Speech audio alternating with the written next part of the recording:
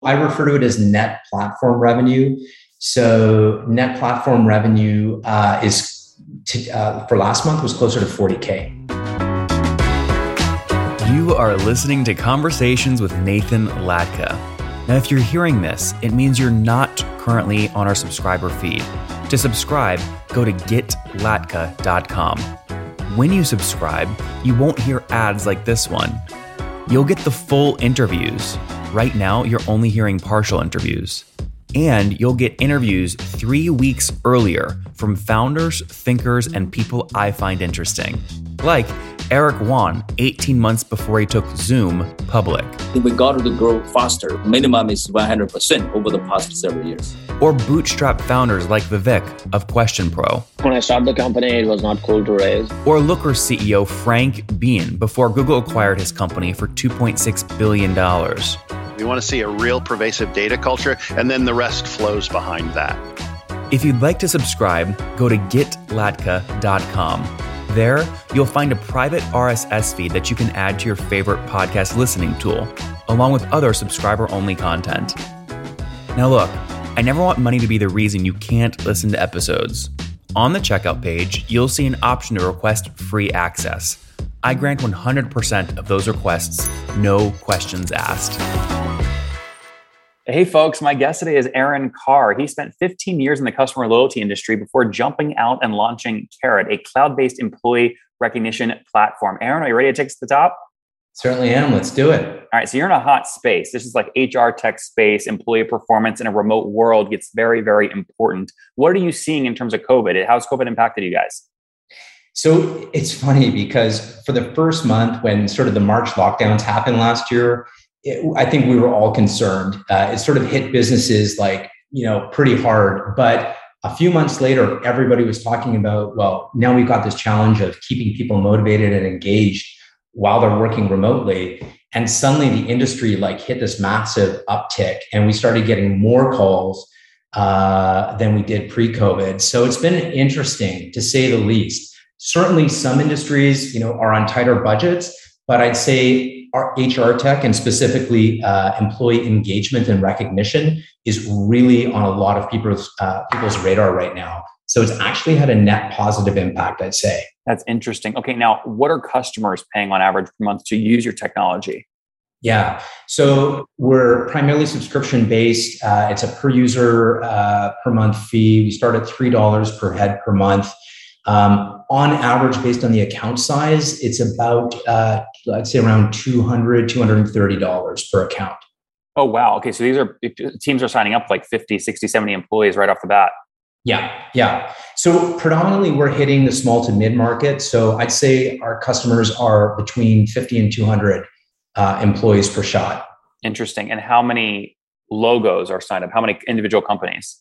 Yeah. So we're in year 3.5 as Carrot. We've got close to 100 logos. And I do want to call attention to the fact that before, what inspired Carrot was we launched this sort of custom program for this really big company in the US that's got 3,000 locations. Mm-hmm. So we've also got that one big logo off to the side, but then the rest of our logos are, again, in the small to mid space. So you launched in 2018? Yeah. And do you remember? Yeah. First year in 2019, do you remember total revenue? Oh gosh. Well, we were doing about, in 2019, our MRR was predominantly from our one side cut, the one big guy. And then we had a handful of Carrot customers. It was about 15K MRR at that point. And we would have been doing in 2019, probably about 1.5 million total.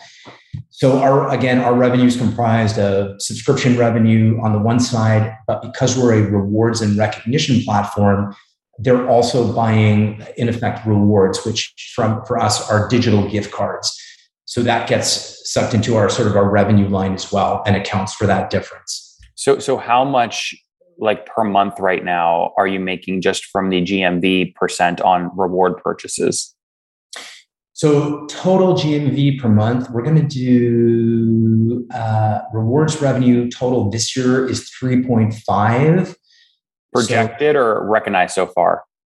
No, that's projected total, but that includes what we've done up till date, up until the end of July. So what is that number?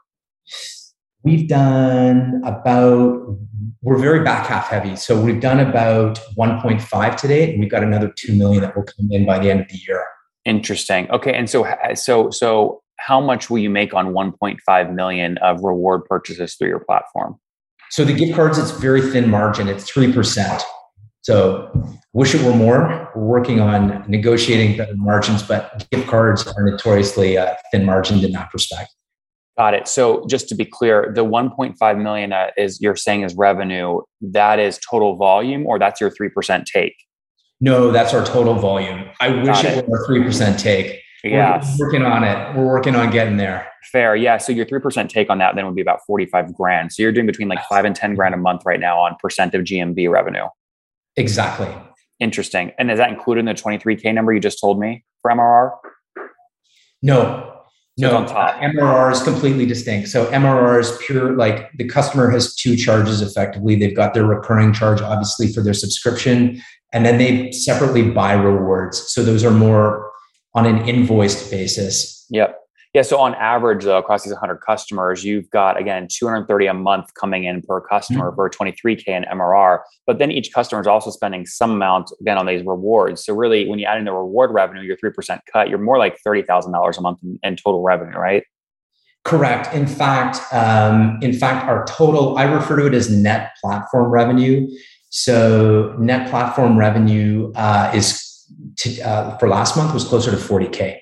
That's great. Yeah. So you call it like you're almost at like a $500,000 run rate. Now, have you done all this all bootstrapped, or did you guys raise capital? I like to say we're mostly bootstrapped. In 2018, I got it in my head that we needed to raise some capital. We did a very small pre-seed round, less than 300K Canadian. So very little in terms of dilutionary impact. What was the valuation on that? So we did it was a safe. We did a valuation cap of 2 million. Okay. And would you change anything about, like, if you redid it today, or does that feel like the right move? Do you know, honestly, I think we needed the capital at the time, but we've also had a friendly relationship with the Business Development Bank of Canada, BDC, and we probably could have just borrowed the capital as well, what we needed to keep running. I mean, we plowed it all into marketing and sales, so it paid some dividends. But 300K really isn't a lot in the grand scheme of things. So if I were to go back, I might have deferred that and maybe just look to an alternative non-dilutionary source. And what is the team size today? You said you plowed that all into marketing. Yeah. So we're a team of 6. I have 4 software developers, 1 marketing person / client support, customer success person, and myself. So I'm functionally the primary salesperson. My marketing / customer support does all of our demand gen and handles all the incoming stuff that, frankly, I don't want to touch. And then we've got our 4 full-time software developers. And so, Aaron, are you sole founder then? So I have, let's just call it a silent partner who's got a minority holding, and he's more there as an advisor. I call him my corporate Swiss Army knife because he does like all of our finances and sort of provides a lot of strategic guidance. But I'm functionally the sole, let's say, operating founder.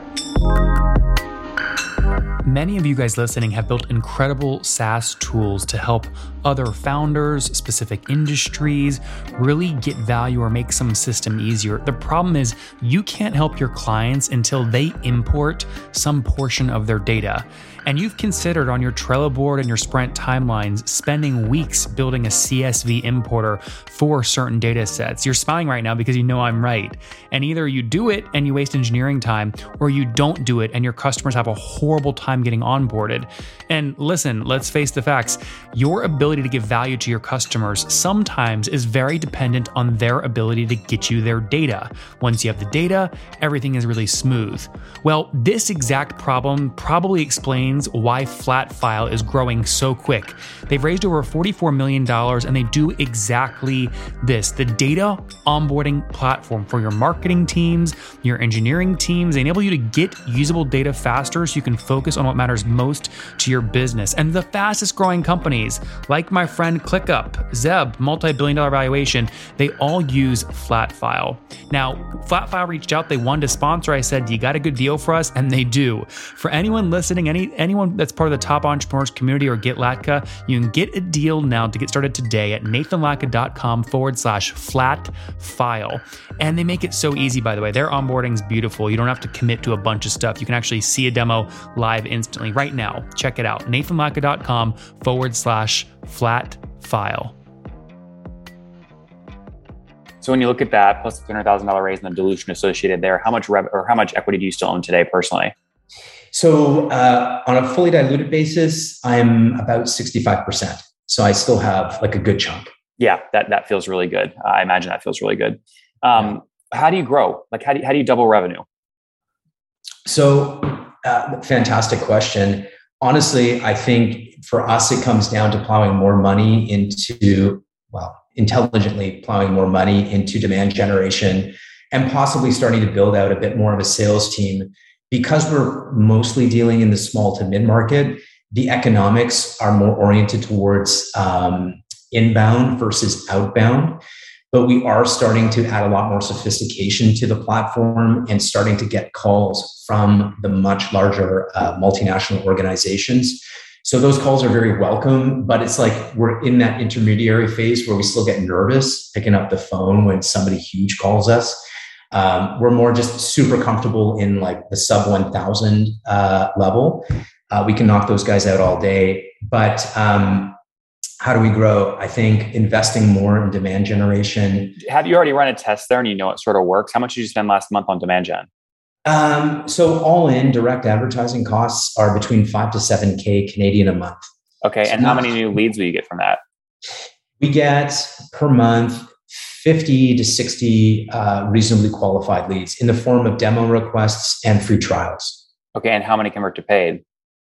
We're converting about 5 customers a month, 5 paying customers a month. Yeah. Interesting. Okay. Interesting. Very cool. So 100 customers today, maybe 105, 110 as you go on month to month. Now, do these customers stick? What's churn look like? So last year we calculated churn at about 16% on an annual basis.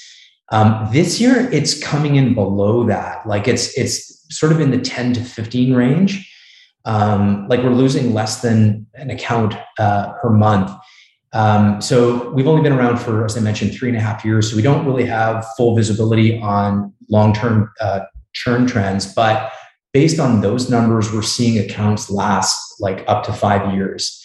And certainly we do have accounts. Our oldest account is like since the inception. Like we've got a number of accounts that are 3.5 years and they're still. Are you upselling them, Aaron? Do you have upsell revenue that makes up more than 16% of the churn? We're trying to get there. We're actually just about to embark on a sort of a pricing and upsell sort of strategic review to figure out what services can we append or what upsell packages can we add into the mix. Right now, upsell is more just as our customers grow and add more employees, they subscribe to more seats. And we do see that consistently that there's a natural occurring revenue growth as the economy improves and as things rebound in particular, they hire more. But what is it today though? Like in the last 12 months, did you expand more to get to 100% net dollar retention or no, you're still below that? Sorry, can you repeat that? Yeah, like of the customers you had exactly 1 year ago, it sounds like 16% of the revenue churned. How much upgrade revenue were you able to drive? Was it more than 16% upgrade revenue? Yeah, it's about 20 to 25%. Got it. So your net dollar retention is like 109%. Yeah. I see. That's great. That's a good place to be in. And you're trying to expand that, it sounds like, which is nice. Yeah. Any acquisition, folks reaching out, trying to buy the business? You're in a hot space. There's a lot of money floating around. Yeah. What's the biggest offer you turned down? So I'm not sure that so let's just say there's been a lot of heavy flirting. We haven't actively turned anything down yet because like the flirting hasn't necessarily gotten to a marriage proposal. Yeah. But we get contacted by PE firms. They usually want us to be a bit bigger, to be fair. We've had a few strategic acquirers come along. There's some stuff that's kind of floating out there at the moment. $2 million cash all up front. Do you take the deal? $2 million cash all up front. Honestly, we're in a really good place right now. I'm not sure. Come on. That's one, but you own 65%. That was our valuation cap back in 2018. So yeah, that's fine. But you own 65%. What is that? 1.3 pre-taxes, post-tax in Canada. What is that going to put in your pocket? 900,000 post-tax. Are you married? Single. Okay. Are your parents alive? Yes. Will your mom kill you if you tell her you turned down a $900,000 like deal that would put that in your pocket post-tax? She may not talk to me for a few years, but for my daughter, her grandchild. So that's so funny. All right, man. Good stuff. Let's wrap up with the famous five, Aaron. Number one, favorite book. I'm going to give you two if I can, because I have to give credit to Liar's Poker by Michael Lewis. That's what inspired me to get into business when I was like 15 or 16. More recently, though, of a more applicable nature to what I do is The Innovator's Dilemma, Clayton Christensen. I'm sure you've heard that a million times. Just to really help the thinking vis-a-vis like how to innovate in a mature market. So number two, is there a CEO you're following or studying? Probably Tobias Lutke. Like obviously Canadian, more like an inspiration. Smart guy, made some very, very good decisions. And I love the story of Shopify. So number three, what's your favorite online tool for building a business? Honestly, we're very heavy Slack users, but if I look at the one tool that helps us drive internally, it's actually Azure DevOps. Not particularly sexy, but we live and die by what goes into DevOps. Aaron, how much sleep do you get each night?